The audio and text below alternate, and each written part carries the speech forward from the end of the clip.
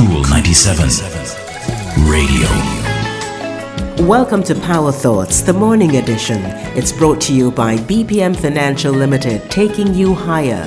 Secure a monthly income for your living expenses in retirement or get an emergency fund for the unexpected. Saying what you really think, feel, or believe is often difficult. Usually, you don't want to hurt other people's feelings. Even when they infuriate you, you don't want to make somebody mad.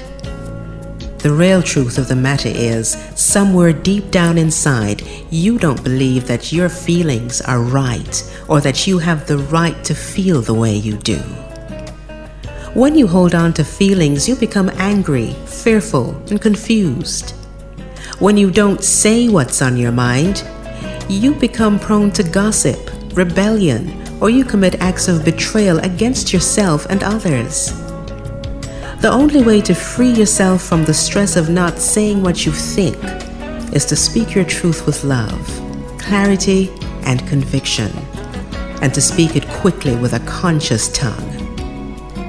That's today's Power Thought from the national bestseller Acts of Faith. Ask about it at your favorite bookshop. I'm Rosamond Brown. Talk to you next time.